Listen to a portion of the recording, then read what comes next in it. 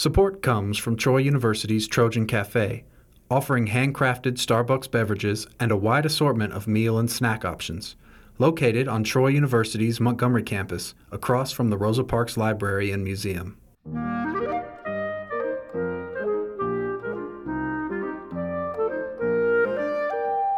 From Troy Public Radio, I'm Tim Phillips, and this is Clarinet Corner.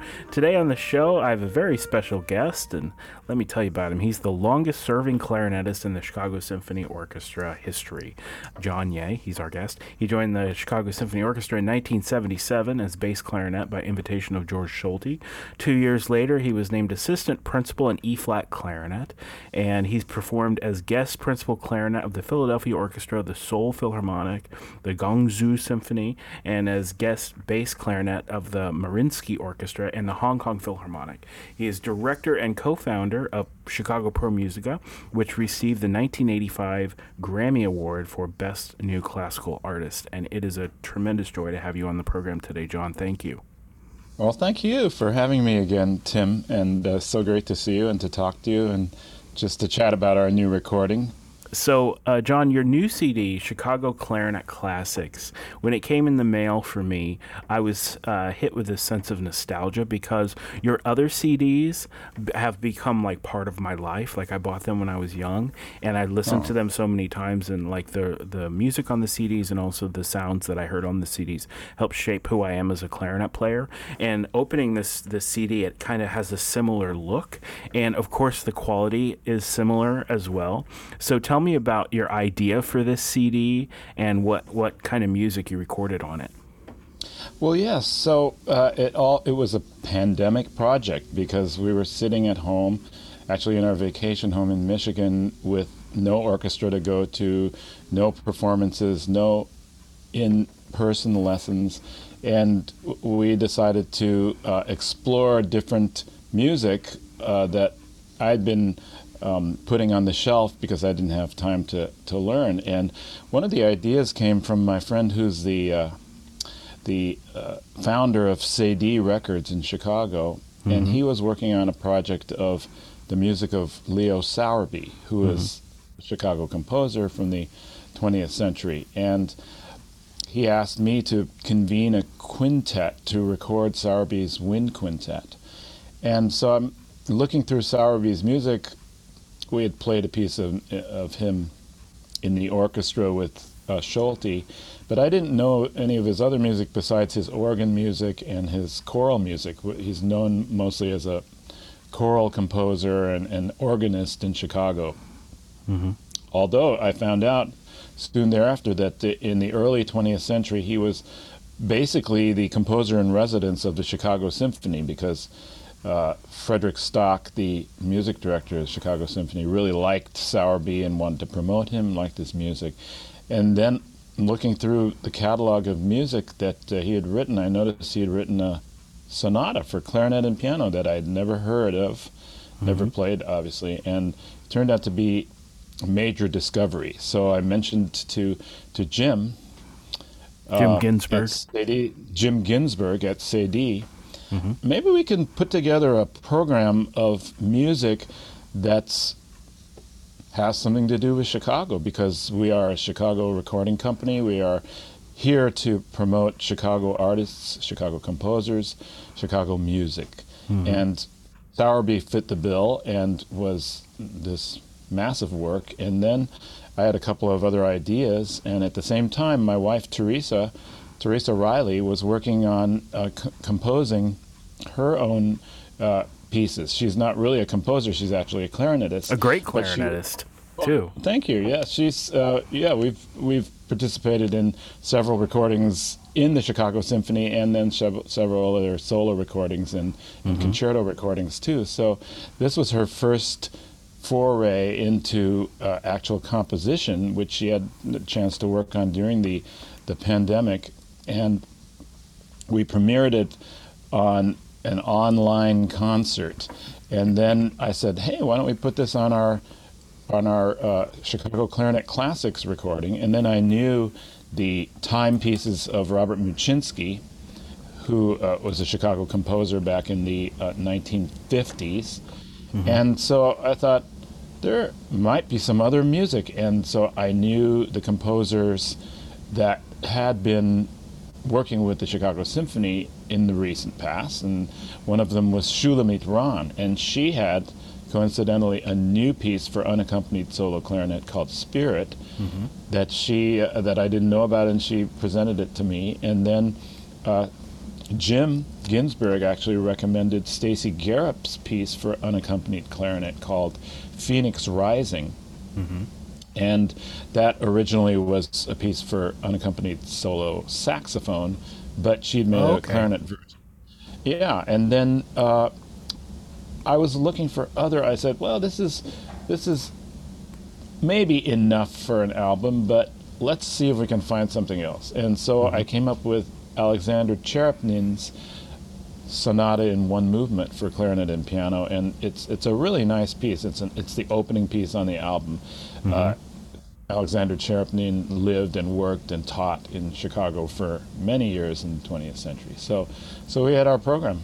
That's interesting. 6 Yeah. Wow. Well, I'll tell you, I was talking to my son recently. We were talking about, we traveled to visit family, and we were talking about what it's like to be a clarinet player.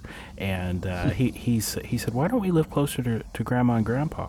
And the answer is, as a clarinet player, a musician in general, especially if you're a classical musician, you kind of don't necessarily pick where you live so much as you go where the work is. Exactly. And so I was kind of explaining that to him and talking about, how cool that is, even though, he would like to say Grandma and Grandpa more often.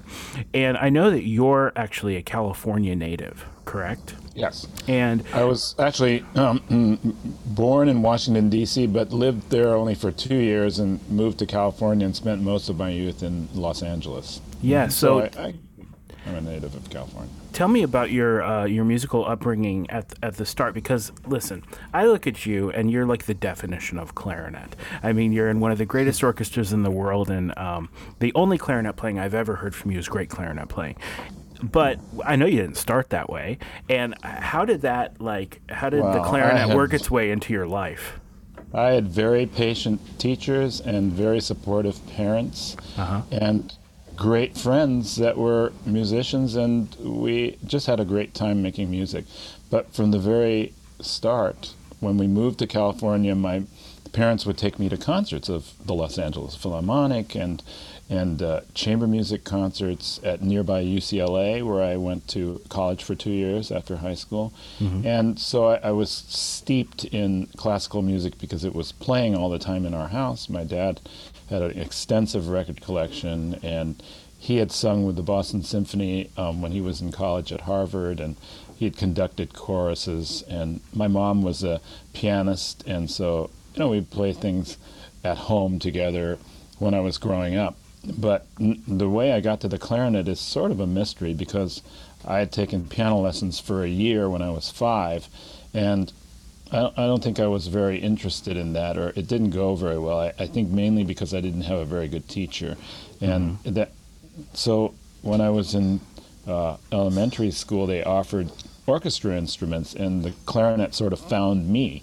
And so I said, and my parents said, well, let's give it a try. So they rented me a clarinet, a metal clarinet from Musician's Supply Shop, and they got me a teacher there that happened to be a great teacher. Gordon Herod is his name, was his name, and he was really patient with me and really showed me the ropes and pointed me in the right direction, and was very, very, perfect for a beginner.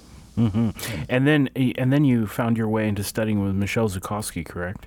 Yes, that was when I was just about ready to go to Juilliard. But before then, my main teacher during my middle school and high school years was Gary Gray. Oh yeah, and Gary Gray is the person who you dedicated this CD to, who recently passed. Right.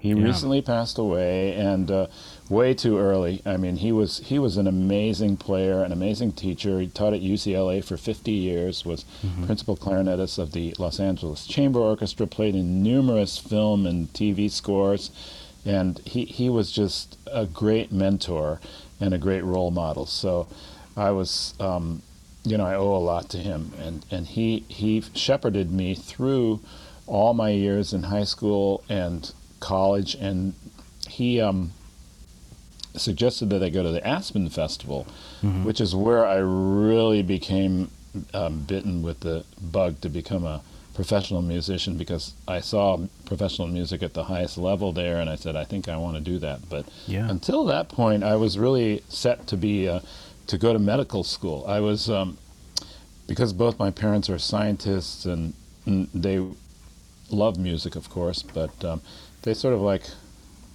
pointed me in the direction of going to a pre-med program. So that's when I went to UCLA as a pre-med student, and at the same time participated in all the musical activities there, and just happened to win all the competitions there, including the Frank Sinatra Musical Performance Award, which that was kind of cool because Frank Sinatra actually came and presented the award. Really? How old were you then when that happened? I was 16 when that happened, and I was a young student in college because I'd graduated early from high school, started a pre-med course at UCLA, and just had such a good time making music that I entered all these competitions, played a lot of chamber music, played in the American Youth Symphony with Meli Mehta, Zubin Mehta's father, and that was an amazing education for me.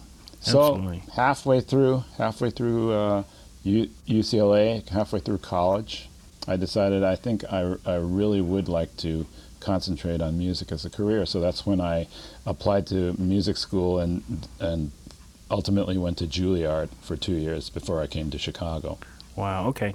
Now, I had a conductor one time who used to describe that we kind of have three main teachers in our lives as musicians. One who kind of teaches us the nuts and bolts of how to make music, and then another one who teaches us how to be a really authentic musician who follows the rules of the composer and does what they want. And then there's another level after that that teaches you how to be an artist and really express yourself through their vision, through the composer's vision.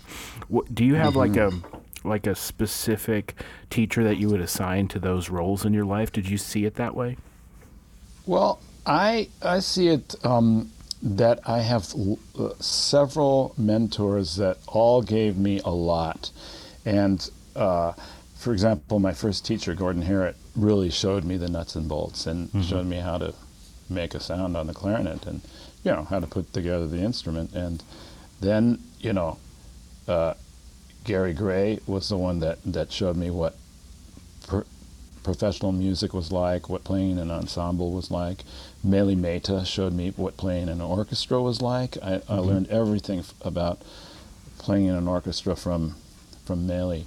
And then Michelle Zukovsky, like you mentioned, was principal clarinet of the Los Angeles Philharmonic, my hometown orchestra. She showed me all the specifics about the important orchestral repertoire, the excerpts. And then Harold Wright, I would say, was my main artistic influence. So he was my idol from an early age, because my dad brought me some records and I said, wow, I want to sound like that. So the Brahms sonatas, the Shepherd on the Rock of Schubert were in my ear from an early age, from when I was probably 10.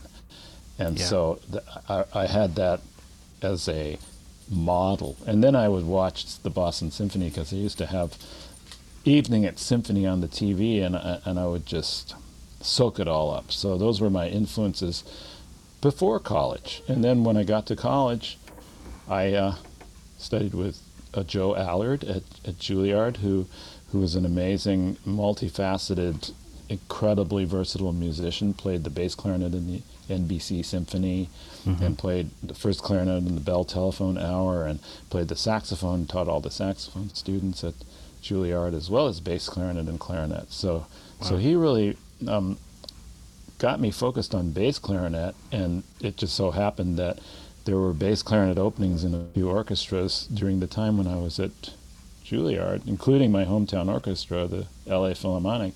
So that was actually the very first professional audition I ever took, was for the LA Philharmonic.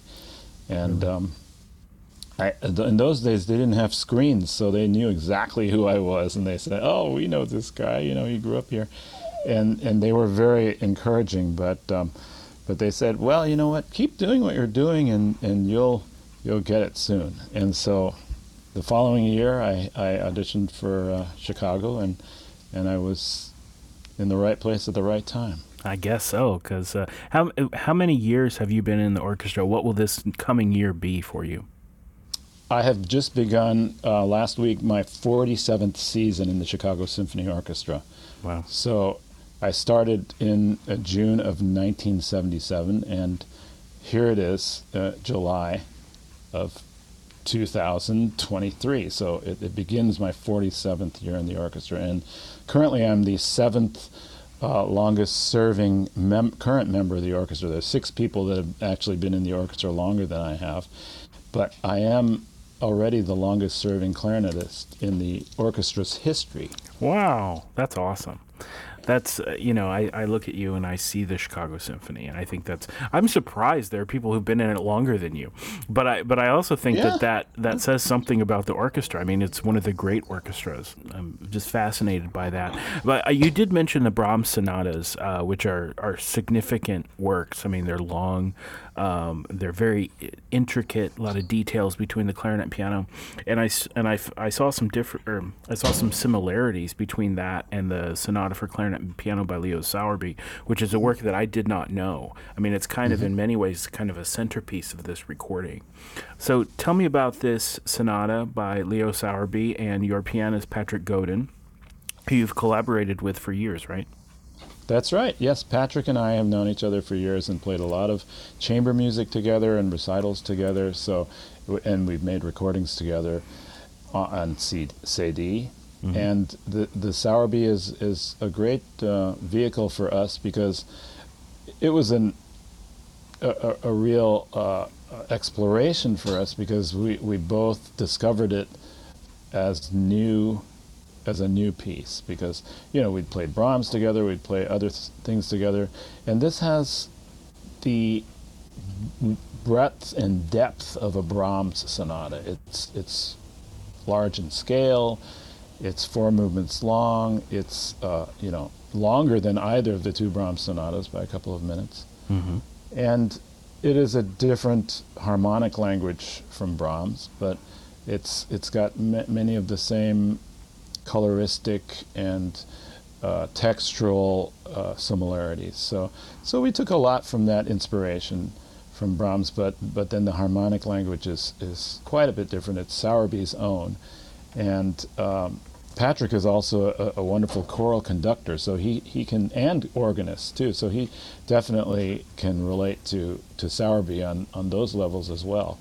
Mm-hmm. Because that's what Sowerby, he was the dean of American choral composers and artists and organists. So we it was a great discovery, and it is the centerpiece of this album because it is so long and varied. Excellent. Well, let's do some listening. Let's listen to this sonata for clarinet and piano by Leo Sowerby, and this is clarinetist John Yeh and pianist Patrick Godin.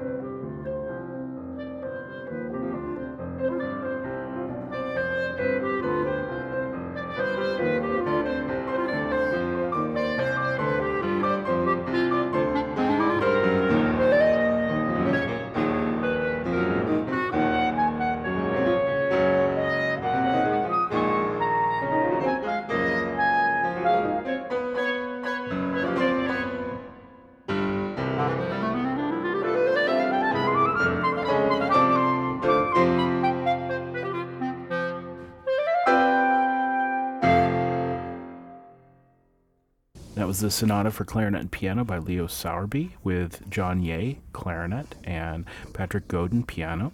And it all comes from a brand newish CD called Chicago Clarinet Classics that came out recently, all music by Chicago composers.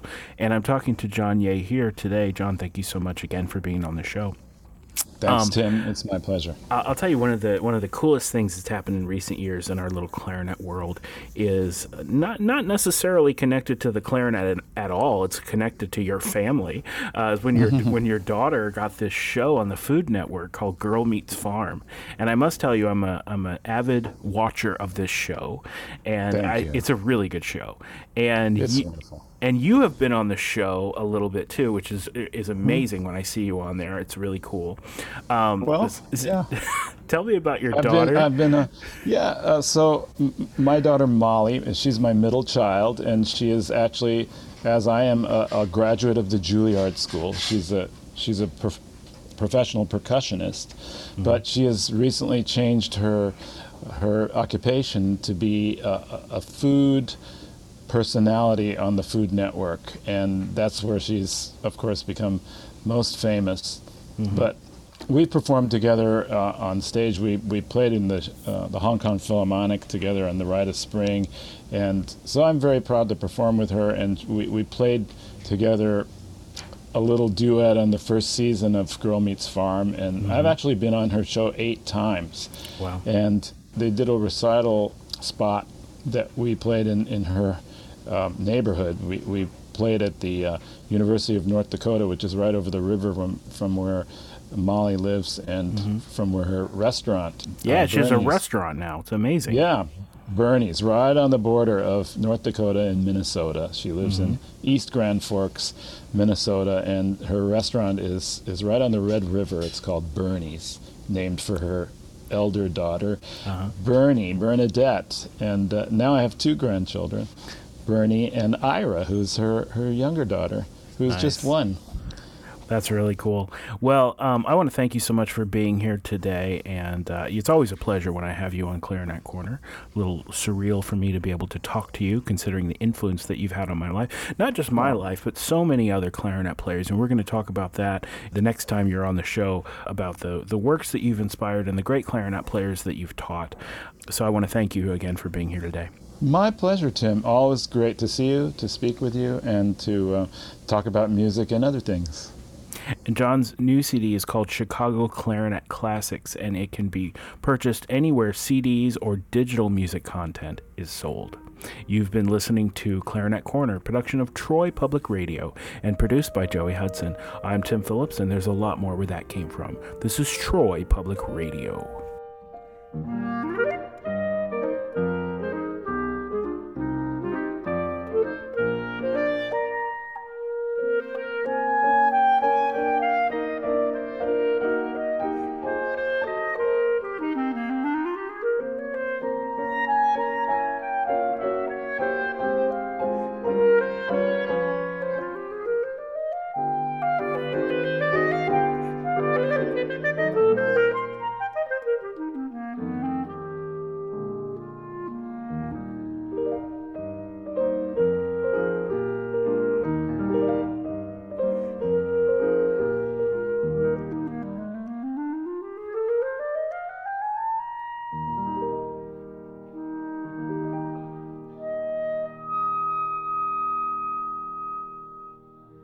Support comes from the Rosa Parks Museum on Troy University's Montgomery campus.